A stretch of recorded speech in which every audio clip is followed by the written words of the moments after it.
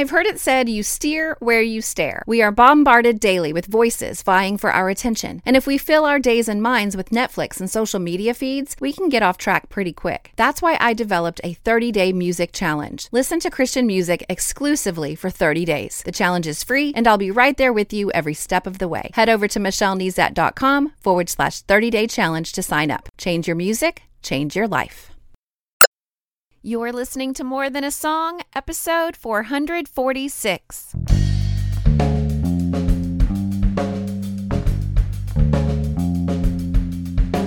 Hello, and welcome to this episode of More Than a Song. My name is Michelle Nezat, and this is the podcast dedicated to helping you discover the truth of Scripture hidden in today's popular Christian music. My goal is to teach you to connect portions of God's Word with the songs you're singing along with on the radio, to help you meditate on truths that will transform your way of thinking and ultimately your life. Let's play a game. I'm going to say, tear off the roof, lower me down, whatever it takes to get me to you. What room am I in? These are the lyrics of the bridge of Maher's song, In the Room, and they are what inspired my study in the Gospel of Mark this week. And if you're not sure what room I'm talking about, I promise not to leave you hanging. But first, let's listen. I just want to be in the room, want to be in the room when you move. And I'm not leaving till you do. I just want to be in the room.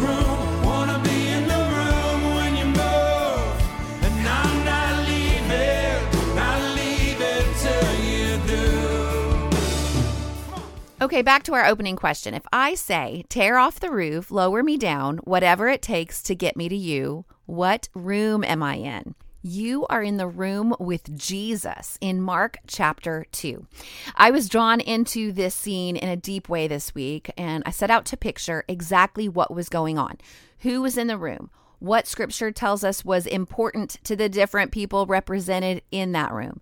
And I'm also really drawn to this idea that our song talks about.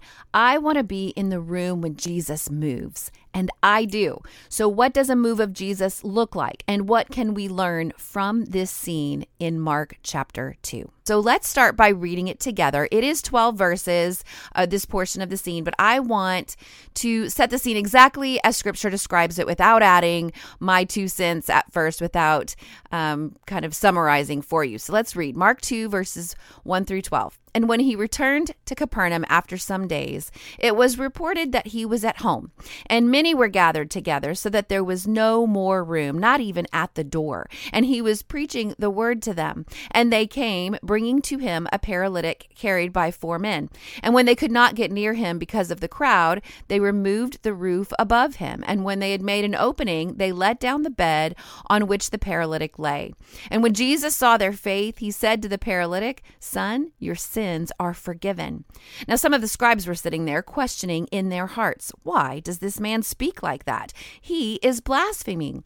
Who can forgive sins but God alone?" And immediately Jesus, perceiving in his spirit that they thus questioned within themselves, said to them, "Why do you question these things in your hearts? Which is easier to say to the paralytic, 'Your sins are forgiven,' or to say, 'Rise, take up your bed and walk'? But that you may know that the Son of Man has authority on earth to forgive sins," he said to the paralytic, "I say to you, rise, pick up your bed, and go home." And he rose and immediately picked up his bed and went out before them all, so that they were all amazed and glorified God, saying, "We never saw anything like this." All right, we are going to take the bite of making observations and writing them down. Now, BITE is an acronym, BITE. It stands for Bible Interaction Tool Exercises. Making observations is one bite. Writing them down in a list is another bite. And the first word I'm going to put on my observation list is returned. Jesus returned to Capernaum, which leads to the question, when was he here last, and where did he just come from? So these questions, they can be answered by taking the bite of reading in context. If you read Mark chapters 1 through 3, you will see a blazing fast recap of Jesus's life and ministry up to this point. Mark is like the Cliff's Notes of gospel writers, okay? So the next word I put on my observation list is home. Where was Jesus's home? I didn't realize he had a home. I thought he was more like a traveling evangelist. And to be sure, he was. Scholars believe this home base that's being described here is the home of Simon Peter. Okay, the next thing I put on my observation list was crowded. You see, word had gotten out that Jesus was back in town, and they crowded around the home. Almost everything I read said that they didn't fill the house like it would have been a very small room, but rather that they were crowded around the entry to the house and that Jesus may have been in the doorway speaking to them. It's okay. I don't know that matters, but it gives us a different perspective. I saw a piece of art just this week where they were all inside, but it just seems like a small home like that, just a handful of people would have been able to be inside. So it makes a lot of sense that they would have crowded around the home. All right, so my next observation that I put on my list was Jesus was preaching the word to them. Now, the word for word here is logos and can also be translated the message. So what was Jesus's message? Well, if you took time to read in context, you would have seen it summarized in Mark chapter 1, verse 15. It says, and saying, the time is fulfilled and the kingdom of God is at hand. Repent and believe in the gospel. Now, obviously, he was not saying that on repeat like some sort of robot, but that is like the summary gist of his overall message. This is the message that Jesus spoke. Repent and believe in the gospel. He talked about the kingdom of God. You can read all about it in Mark and all the other gospels. This was his message. And also, potentially, he was unpacking things from the Old Testament, which was also Logos would also mean scripture and his scripture in that day was the Old Testament. So my next observation was 4 men and a paralytic on a mat. Now remember, I said I wanted to ponder the scene. One of the things I meditated on this week was who was in the room and what was important to them. And that, if you're going to picture that scene, who's in the room, that's taking the bite of using your imagination. And I do hope that you take time to picture the scene. Picture a modest house in Capernaum with an outside stairway to reach the roof. And roofs were flat, but they were tiled and they were covered with thatch. So the 4 men would have had to haul the mat with their friend up a narrow staircase. This is not, this is not a very wide area to get to the roof, tear up the tiles, dig through the dirt, and make a hole big enough to lower a mat with a man on it through. So far, what do we see? We see an impenetrable crowd of people gathered. We see these 5 men wanting to get to Jesus, but they can't because of the crowd. And so they make a bold move. I saw dirt falling from the ceiling, not to mention destruction of property. This is a huge hole in the roof. So these are things that I see. My next observation was determined. It's like the determination expressed in our song, whatever it takes to get me to you. Mark 2:4 says, when they could not get near him because of the crowd, they removed the roof above him, and when they had made an opening, they let down the bed on which the paralytic lay. But where I see determination, Jesus saw the next word on my list, which is faith. It says, when Jesus saw their faith, whose faith? Is it the faith of the 4 friends, or is it the faith of the 4 friends and the paralytic? Either way, their, Their, implies the friends are a part of this equation. So I add faith of the friends to my observation list. I do believe that all 5 men had great faith to be able to go through this process. And you can see that, again, by their determination. Now, the next thing I added to my observation list was faith leads to forgiveness, because in verse 5, Jesus says to the man on the mat, son, your sins are forgiven. Now, it's at this point we are introduced to another group of people, which is who are the scribes. They were in the crowd, but distinct from it. So I add to my observation list scribes, and then I also put questioning in their hearts, because that is what they were doing. These scribes were offended at Jesus's brash claim to be able to forgive sins. And their question is a theologically sound one, by the way. Who can forgive sins but God alone? To which Jesus is like, yep, You got it. So in the commentary, Exalting Jesus in Mark, and I will link to all of these things, all of these resources that I've used in my study this week in the show notes, michellenezat.com/446. But in the commentary, Exalting Jesus in Mark, I read, in Jewish thinking, even the Messiah could not forgive sins.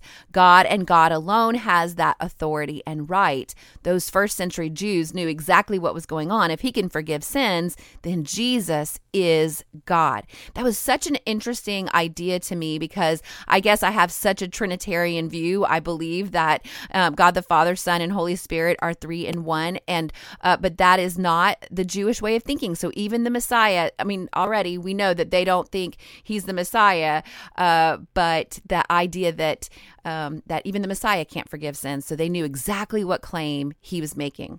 All right, so the next thing on my observation list as we just move through this scene verse by verse is Jesus knew what they were thinking. I think it's kind of funny. They don't think he's the Messiah. They definitely don't think he's God. They think he's a blasphemer for saying such things. And then he goes and responds like an omniscient God and tells them what they're thinking without them actually saying it. So Jesus responds in his quintessential way with more questions. So I put on my observation list, Jesus's questions back. And you can read this again in verse 8. And immediately Jesus, perceiving in his spirit that they thus questioned within themselves, said to them, why do you question these things in your heart? Which is easier, to say to the paralytic, your sins are forgiven, or to say, rise, take up your bed and walk? No, so I've added the word easier to my observation list. It just popped out at me. I find it is a very interesting word choice.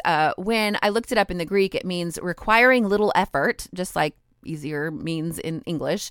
It's an interesting question, though, isn't it? On the surface, we might say it's easier to make claims than to back them up, right? Forgiveness of sins is invisible. It's a power move in the spiritual realm, obviously one that has eternal consequences. But I wouldn't think it's easy. The miracle of healing is yet another power move, one that is visible, seems harder to accomplish because both are impossible without God's power. Again, neither are easy in that there is no effort. Like, no effort to me implies no intentionality. Jesus shows great intention with every word and action in this room. So I ponder that this week. That word jumped out at me, and so I added it to my list. All right, the next thing I wrote on my observation list is Son of Man. And this name jumped out at me, number one, because I love the names of God in the Bible as they reveal deep things about him, but also because I did a whole episode recently where we explored the Gospel of Matthew, looking for references to the Son of Man. And you can check out that episode by heading over to michellenezat.com/436. All right, the next word on my observation list was authority. Jesus had authority on earth to forgive sins. Back to a commentary by Rodney Cooper on the book of Mark. He says, if Jesus could perform the bodily miracle, he was claiming authority to perform the spiritual one as well. Oh, so well written. It just really encapsulates it. If Jesus could perform the bodily miracle, he was claiming authority to perform the spiritual one as well. All right, the next word on my observation list was external miracle. I wrote it like that because the first miracle was more miraculous than the second, in my opinion. The first miracle was when this man's sins were forgiven because of his faith. Let me say it again. It is a greater miracle that the paralytic's sins were forgiven than his physical body healed. But Jesus cares for the man's body and spirit and displays his authority visibly through an external miracle when he turns to the man and says this, I say to you, rise, pick up your bed, and go home. And he rose immediately, picked up his bed, and went out before them all, so that they were all amazed and glorified God, saying, we never saw anything like this. The final observation on my list was the crowd's response. The bullets below that include things like amazed, glorified God, and acknowledged. This external miracle stunned the crowd. It holds the sense that they were not expecting that, which we will unpack a little bit more in a minute. I love that it holds this idea of wonder. They are in awe of Jesus and his authority and ability. I think it's no accident that Jesus' authority is in direct contrast to the borrowed authority of the experts in the Jewish law sitting right there among them. But the crowd's awe and wonder turned into praise. They gave credit to God for these miracles, as they should. And in their worship of God, they acknowledged their current state, that they had never seen anything like it. Okay, so now we have a complete picture of the room. We can envision, with some historical context, what the scene may have looked like. We see Jesus, the crowd, the friends, the paralytic, the scribes. We see what happened and we know what was said. We've read the story for ourselves. We've taken the time to make some observations. Now let's see if we can agree on what was important to the different people in the scene. I'm going to give you my opinions based on the text here and what I know of the context. But again, this is moving into not what does it say, but what does it mean? And so let's start with the crowd.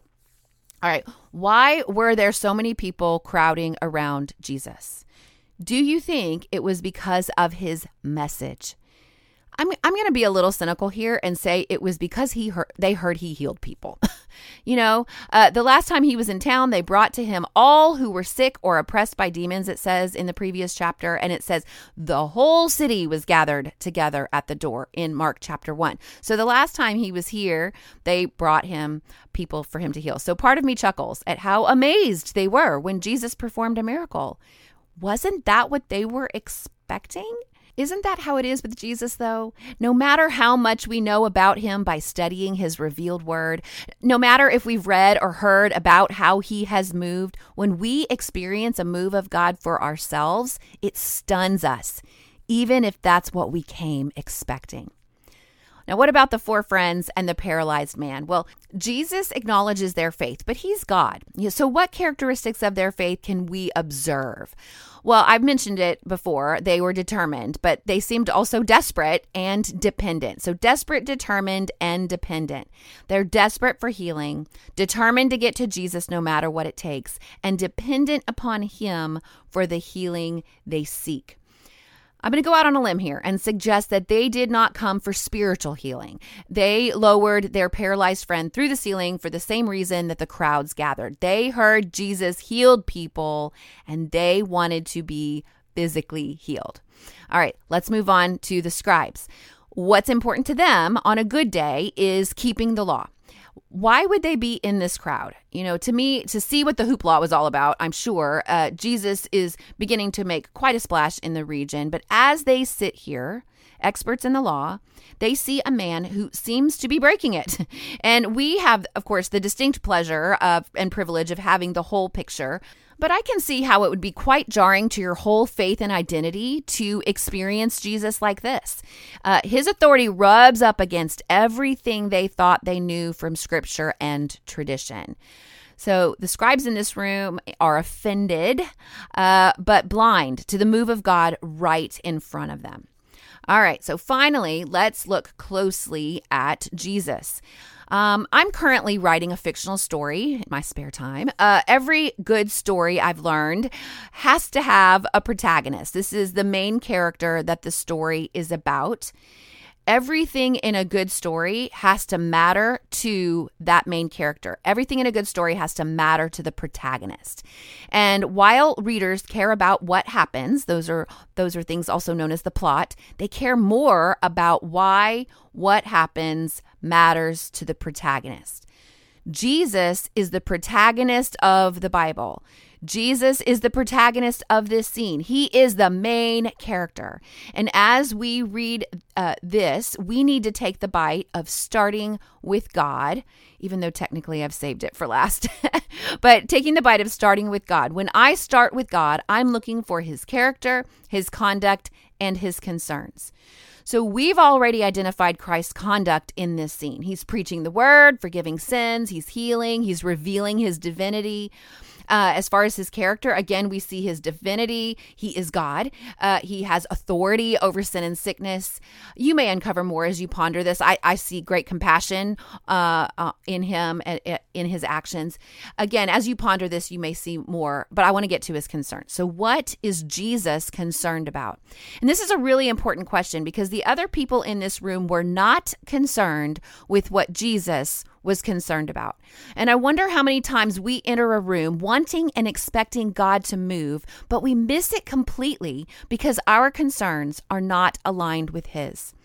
The crowd wanted miracles. The friends and the paralyzed man wanted miracles, and the scribes wanted religious tradition to be upheld. But Jesus did not start the day with healing or tradition. He started the day with the word. Jesus was most concerned about His message. When we are in a room where the word is being spoken and people are responding in repentance, we have just been in a room where Jesus has moved. And when people come into the room with desperation and determination and dependence on God alone, God forgives their sin. Faith leads to forgiveness, and that is a move of God. We can sing as loud as we want. I just want to be in the room when you move, and I'm not leaving till you do. And He's standing in the doorway saying, I'm moving and you're missing it. Jesus cares about His message. He cares about faith and the forgiveness of sin. He cares about His authority and divinity on display, leading to God's glorification. He also shows concern about the man's ailment because He heals him on the spot. But too often, we enter the room wanting God to be concerned with our sickness and disease and fail to give heed to His concern for the word, faith, forgiveness, and His glory. So the next time you're in God's presence, look around the room. He may be moving in ways you've come to deem mundane, but He's moving. Don't miss it. And don't forget to stand in awe and wonder and give Him the glory He is due. So what's next? We'll read Mark chapters 1-3 in order to catch the context of Mark 2. Choose your favorite translation and make a list of observations from Mark chapter 2, verses 1-12. Get a clear picture of the room, the people in the room, and their priorities. And before you leave the room, be sure you know what's important to Jesus and align your priorities with His. While you're in God's Word this week, let me know how you're doing. Email me, Michelle@michellenezat.com. You can hop on Twitter or Instagram at Michelle Nezat. My public page on Facebook is Michelle L. Nezat, and we can talk about what you're learning. Now, More Than a Song is a proud member of the NRT Podcast Network. Check out other podcasts in the network and Christian music resources at newreleasetoday.com. And I would be honored if you follow the podcast wherever you listen to podcasts so that you never miss an episode. But if you sign up on my website at michellenezat.com, then I'm able to email you once a week with the show notes, all the scriptures that I use, all the links to resources that I use in my personal study, whether I mention them or not. And so my featured free resource for new email subscribers this week is a one-page PDF of my top 5 bites. You can get started moving beyond merely reading scripture, and you can start interacting with it and use this tool to help. So head over to michellenezat.com to subscribe today. With that in mind, I want to thank any new subscribers who have subscribed lately, like Cheryl from Missouri, Jill from South Carolina, Connie from Nebraska, Michelle from DC, and Christine from New Hampshire. Welcome. Now, don't forget, you can listen to the podcast directly on my website at michellenezat.com through iTunes or the Apple Podcast app. You can follow on Spotify or through Stitcher Radio or your podcast listening app of choice. And if you haven't left a review yet, do that today by heading over to lovethepodcast.com/more than a song. Well, that's it for this episode of More Than a Song. Next week, I will be featuring Then Christ Came by Mercy Me to dive into scripture. If you liked this episode, however, would you mind sharing it with others? I've made it really easy. With one click, you can share via Facebook, Twitter, or email. Just head over to michellenezat.com/446. While you're there, I'd love to hear from you. Click on comment to join the conversation. Until next time, take time to meditate on God's word and consider His ways.